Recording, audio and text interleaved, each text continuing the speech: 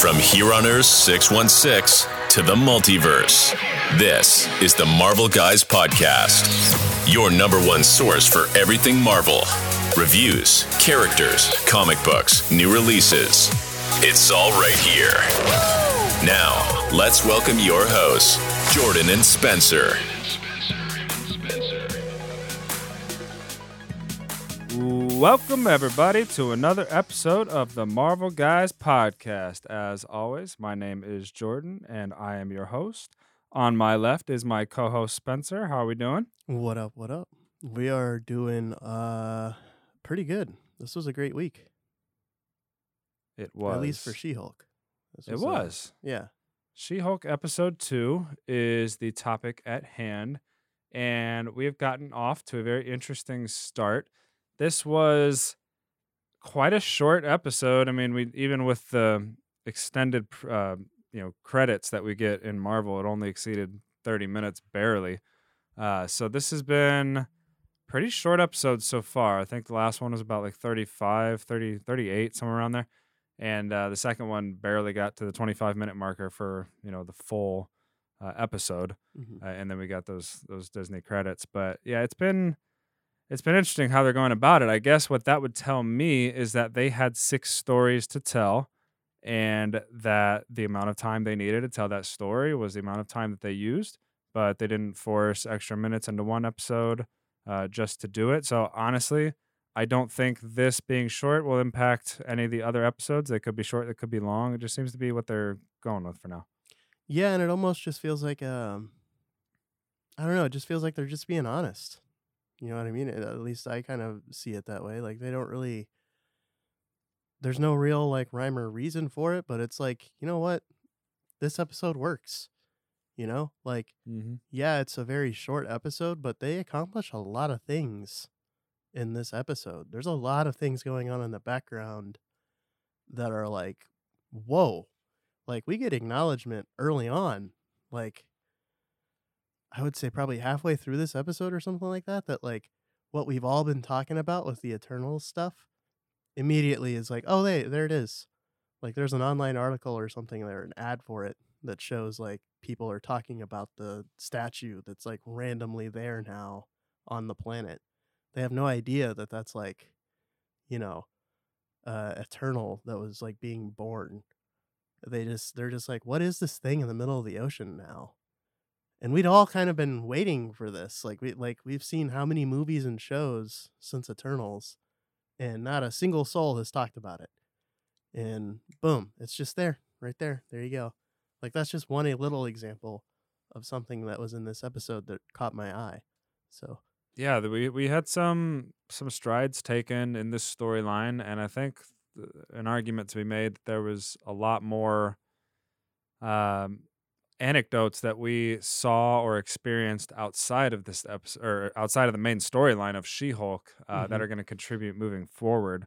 But this episode really at its heart got us from point A to point B, with point A really being the introduction of She-Hulk here, or Jennifer Walters, to put it a little bit better. The first episode focused mainly on her relationship with the Hulk and coming to terms with becoming She-Hulk. And we thought, or at least I thought for sure, that the Hulk had kind of made his mark in the episodes and was going to go farewell. But we got a little bit more of him, this time over the phone. So I guess in person, yeah, he was done. But he had a conversation with her over the phone. And in this episode, we got to see Jennifer go from kind of top of the world from the outside looking in. Everybody thinks, wow, there's this new superhero. But she's like, I don't want to be a superhero. And then she finally is like, all right, whatever, I'll be what they want me to be. And then she loses her job. And that brings her right back down to a place where a lot of people can relate in the real world. And she asks some of the questions that we often think of that are maybe not that exciting, but do Avengers get health care? Like, do they get time off if they have a child? Like, what's their paid leave? What's the situation with being a superhero? And so she's coming at it from a real human perspective of, just last week, or really just a couple days ago, I was trying to, further my career and start something that I've been working my entire life to to become, and now I'm being forced out of it all because of, a cut. Mm-hmm. And it's very unfair for sure. Um, but it's just kind of how I don't want to be that guy that says this, but it is kind of how like life works in a way. Like for a lot of people, just when things get to like start, you get into a pretty good place. Mm-hmm. You take a Tyson left hook, something comes out of the blue Or that green. can derail your career or just completely extinguish that fire that's within you when you're getting into that career job or whatever it is. And it's heartbreaking, man. But I do like how they've kind of changed they changed the story with her now, like being embraced as a Hulk. Like, oh, you're fired and you're not, no one's gonna want you now. But there is still a little section of being a superhero that's never been explored, and that's like Yeah. what happens when superheroes are being tried for something. Like if you do have a Hulk event and he goes off the hinges and destroys and flattens an entire city, like he's got to take, he's definitely going to face some charges for that, regardless if he's a hero or not. What is the accountability? Right. And I mean, this is something that goes back to Civil War. Especially, yeah. Yeah. So it's definitely a role that's been needed. But it's such an interesting one, is it not? Like, Yeah, and I the wonder if in that blip time, maybe Tony Stark drafted up some documents with the government to try to implement a system that would kind of spell out how to regulate the superheroes in a more fair way than the original Sokovia Accords, did. Because I know that was the determining factor between the two sides was how much regulation should there be? What should we be responsible for? And I think all of them admit they need to be held accountable. They just didn't like the way that it was being done. So I wonder when half the world disappeared if they went, okay, we really got to figure something out here. And I don't know if there's something that's already there or if maybe it was never done and now they're stuck in this place where there is no representation legally for these people, and that's why Jennifer is needed. Well, you have to look at it too, like who were the people that were trying to force these laws upon them? It was humans, right? So Led by Ross too, which is yeah, closely, associated with the Hulk, which we have not seen addressed yet in the series so far. exactly. But yeah, you can't have humans making laws for superheroes. That's just not going to work because those same rules just don't apply, especially when you get into a universal war with Thanos. Like all of those rules go right out the window when you're dealing with Thanos. And I think that maybe that's how that goes. Like maybe Tony did do some stuff. Part of me thinks not. Part of me thinks that he was just drinking and trying to forget everything. And when he wasn't doing that, he's spending time with his family and, being very, fortunate. But this is a very interesting situation now because now you're going to have, hopefully, moments where Jennifer Walters is approached by the TVA or something along those lines where she is the representative of all heroes. And potentially some villains too. I mean, you could get her. Her first one as a villain, so. Yeah. Blonsky is definitely a villain. And isn't that a weird thing? Like we kind of like start to get layers peeled back to him as well in this episode. He was the really first supervillain of the MCU too. We had a villain in Iron Man, but he was the first supervillain. Absolutely. And once again, you can talk all the crap you want about the Hulk movie. The fact that that character has lasted as long as it has kind of speaks to it. That the Hulk wasn't that bad of a movie. I think it's come all the way around that Yeah. it's become so like Norton has become like iconized in the MCU as like, oh, he didn't follow the crowd or something, and everybody hates Ruffalo because of that. Mm. Where I think mainstream everybody's like, no, Ruffalo's pretty good, and I enjoy him being that. But the problem really is that people judge the actors based on the movies they were given, Hmm. and Ruffalo has not been given the Incredible Hulk. He's been given Bruce Banner that Yeah. appears as the Hulk sometimes. So yeah, I think the movie itself was pretty decent. When we rewatched it, I think it was very solid. And Norton, they obviously made the joke in this episode. He played his role, and Mark Ruffalo's played his role. Yeah, I think you're right in that, the Norton Hulk is being like more regarded now. People are really not liking the Ruffalo Hulk. Um, but like you said, we were kind of robbed of Ruffalo having his own movie, Right. which I think if we get that, and once again, speaking to this episode, Could change. that's a good setup. That's a really good setup. Him going back to Sakaar, that could set up like a World War Hulk. That could set up like a Savage Hulk or something like that. It's something where he's So apart from the main heroes yeah, by himself this time, and unless Thor and Loki, get sent back to Sakaar, there's really nobody else with ties to Sakaar and Valkyrie, but they all have their own storylines going on. yeah, And if anybody's like, wait, what do you mean Sakaar? How do you know that? In the first episode, Hulk was saying that the ship was a Sakarian ship. So we assumed that was the same ship. I mean, hmm that would make common sense. And that he would be being taken back to Sakaar by Sakaar people. So for what reason, we don't really know. But we do know from what we can infer, he was the champion there for quite a while. He became really the most popular man on that planet. hmm And then there was a takeover of power because the Grandmaster lost his title and was killed. We think, or he's the Grandmaster, so maybe he just had a dissolved plan. into a separate Yeah, yeah, energy somewhere. yeah. But because his power is pretty crazy. But the Hulk goes back there. It's like JJ Redick going back to Duke or something. It's hmm you always have that power and that yearning over. So maybe they are absent a leader, and they go, "Hey, remember that guy that was awesome at fighting? He's really smart now too.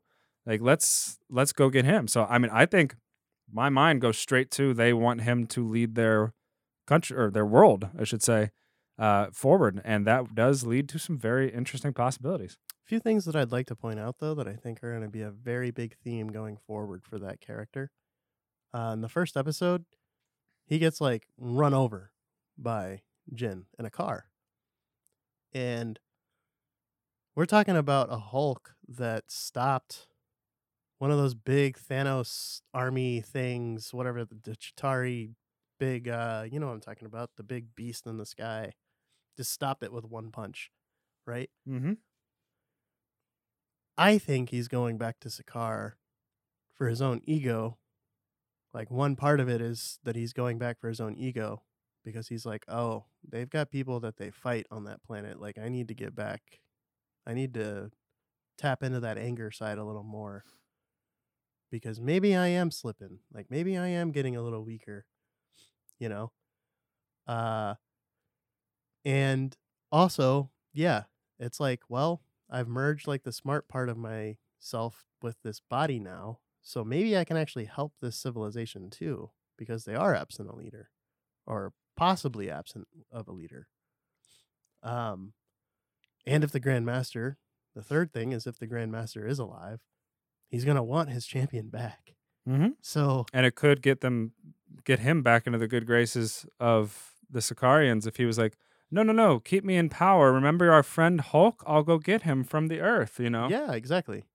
So I think those are three things that I would definitely look forward to seeing going forward. But, man, what an incredible episode for being so short.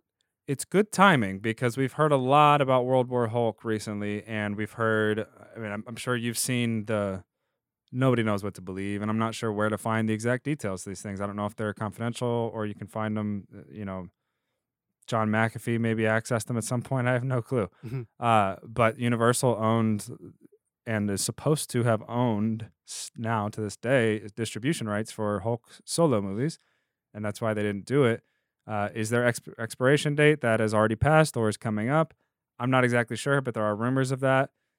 Would Marvel finally be willing to just bite the bullet and not get the spoils of a Hulk movie? I don't know which way they want to go with that, but could they, get somebody in that Hulk movie as well, and instead of calling it World War Hulk, just act the storyline out in somebody else's movie? Maybe. I don't know, but it is really interesting that we've started to hear that they may announce a Hulk movie at in September or October, whenever the Yeah. convention is. Yeah. And now we're seeing this little piece of, there was an earthquake off the coast of Africa, that kind of a Those thing, kinds of, yeah. But I really like to see those little opportunities come, because the payoff can be pretty cool. For sure. And I think that I mean, I'm just going to say it now. I mean, we're 2 episodes in.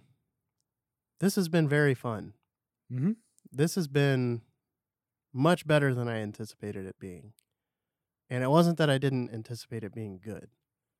I think anything that Marvel does now, there's an expectation that it'll be at least like, oh, that's pretty decent. But this is, like we said, this is a 25-minute episode, all included. It's pretty packed. But it's just chocked full of information you didn't even know you needed. Mm-hmm. And they are just knocking it out of the park with this thing. So, like, even if next week's episode is like 30 minutes, I'm probably not going to feel too bad about it, because that's going to be 30 minutes of pretty good quality content. And, man, it just, yeah, they're doing a great job. They're setting things up. As far as She-Hulk goes, I mean, we're still in the budding stages, which is cool. You are getting a lot. Things are changing. It's going to be interesting to see where the dynamic goes with her and Blonsky. Yeah. I'm excited to see what the freaking courtroom is going to look like, because you're going to have hold her a potential as She-Hulk. nomination. Yeah. You're going to have her in her She-Hulk form, probably another appearance of Titania, right? I mean, you would almost expect it at this point. You know what it's going to look like? Monsters University. Yes, exactly. That's what it's going to look like. And they got the rights for that. People they can coming and totally going. do that. Like Men in Black when they're in the the customs area. Yeah. All the Yeah. aliens that are coming to Earth. Yeah, for sure. Oh, man, that's going to be crazy. But yeah, I'm just excited to see where this goes. I mean, we still are waiting on 2 pretty big characters debuting in this show. Well, one kind of like a re-debut, and then the other an actual debut. So, man, I'm excited. I'm very excited. Wong got his money. Wong Yeah. appeared again. He keeps his streak of appearing in shows. That's pretty impressive. Yeah, it's been interesting so far. And of course, she had a discussion with Blonsky, and basically she decides, okay, he has some legitimate points, and he sounds very similar to the I can't think of his name right now, but the older Captain America from Falcon and the Winter Soldier. And how the government will take advantage of you and experiment on you for the betterment of their programs, and then kind of just throw you away. Yeah. And instead of letting him live out his life in like isolation in Baltimore, in Falcon and the Winter Soldier, they've decided to lock Blonsky up, because he really is just a terrifying beast when he gets angry. So he's got a shot here at winning this case. And my curiosity is, does this case is this case tried in the public, or is it behind the scenes with purely superhero eyes on it?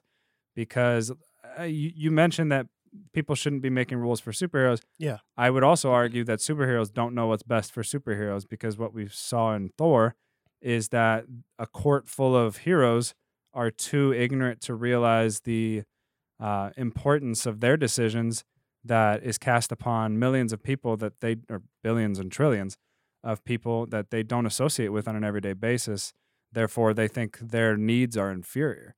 So it's really this middle ground of, okay, who does decide what's best for people? Do they get a jury of their peers? What is a peer? Right. So there's a lot of questions that go into this whole courtroom situation. And yeah, wondering what Titania's role is moving forward. She's an influencer. That's her type of, if she was a Pokemon, I guess her Pokemon type would be influencer. Yeah. So I don't know. We'll Interesting get some little answers moving forward, but this show has taken some interesting turns. It definitely has. And I think that it's, once again, it's just one of those weird situations that we just never really, I guess, expected to see in the MCU is, like how does law work when it comes to superheroes? And I think you're definitely right. Like, yes, humans shouldn't be able to make these rules for heroes, but heroes also can't just be making their own rules because then it's swayed the other way. You have to have a middle ground, and Yeah. how you achieve that middle ground is going to be very interesting because, I mean, we see it every day in our own country, right? It's hard to have a middle ground, Right. especially on certain topics. On certain topics, there's just really no such thing as a middle ground. But, man, what an interesting concept, and what an interesting almost like can of worms that has now been opened in the MCU. The two characters I was talking about earlier, one of them being Daredevil, Matt Murdock Daredevil specifically, that's going to be interesting. We know that this place, like the setting for the show is in California. So like, why is he even there? Like maybe it's like legal advice. Maybe he's part of the legal team now in LA. We're not really sure yet. This is the thing that I think is really slept on with this. We still don't have a mapped out timeline in the MCU right now. Like, we're getting all these little pieces. We get at the end of the episode, we get Abomination being broken out by Wong, right? So we know now, oh, okay, so this is going on while Shang-Chi's going on. But what does that mean for Daredevil? We don't even know, because the Daredevil show is not even going to be out yet.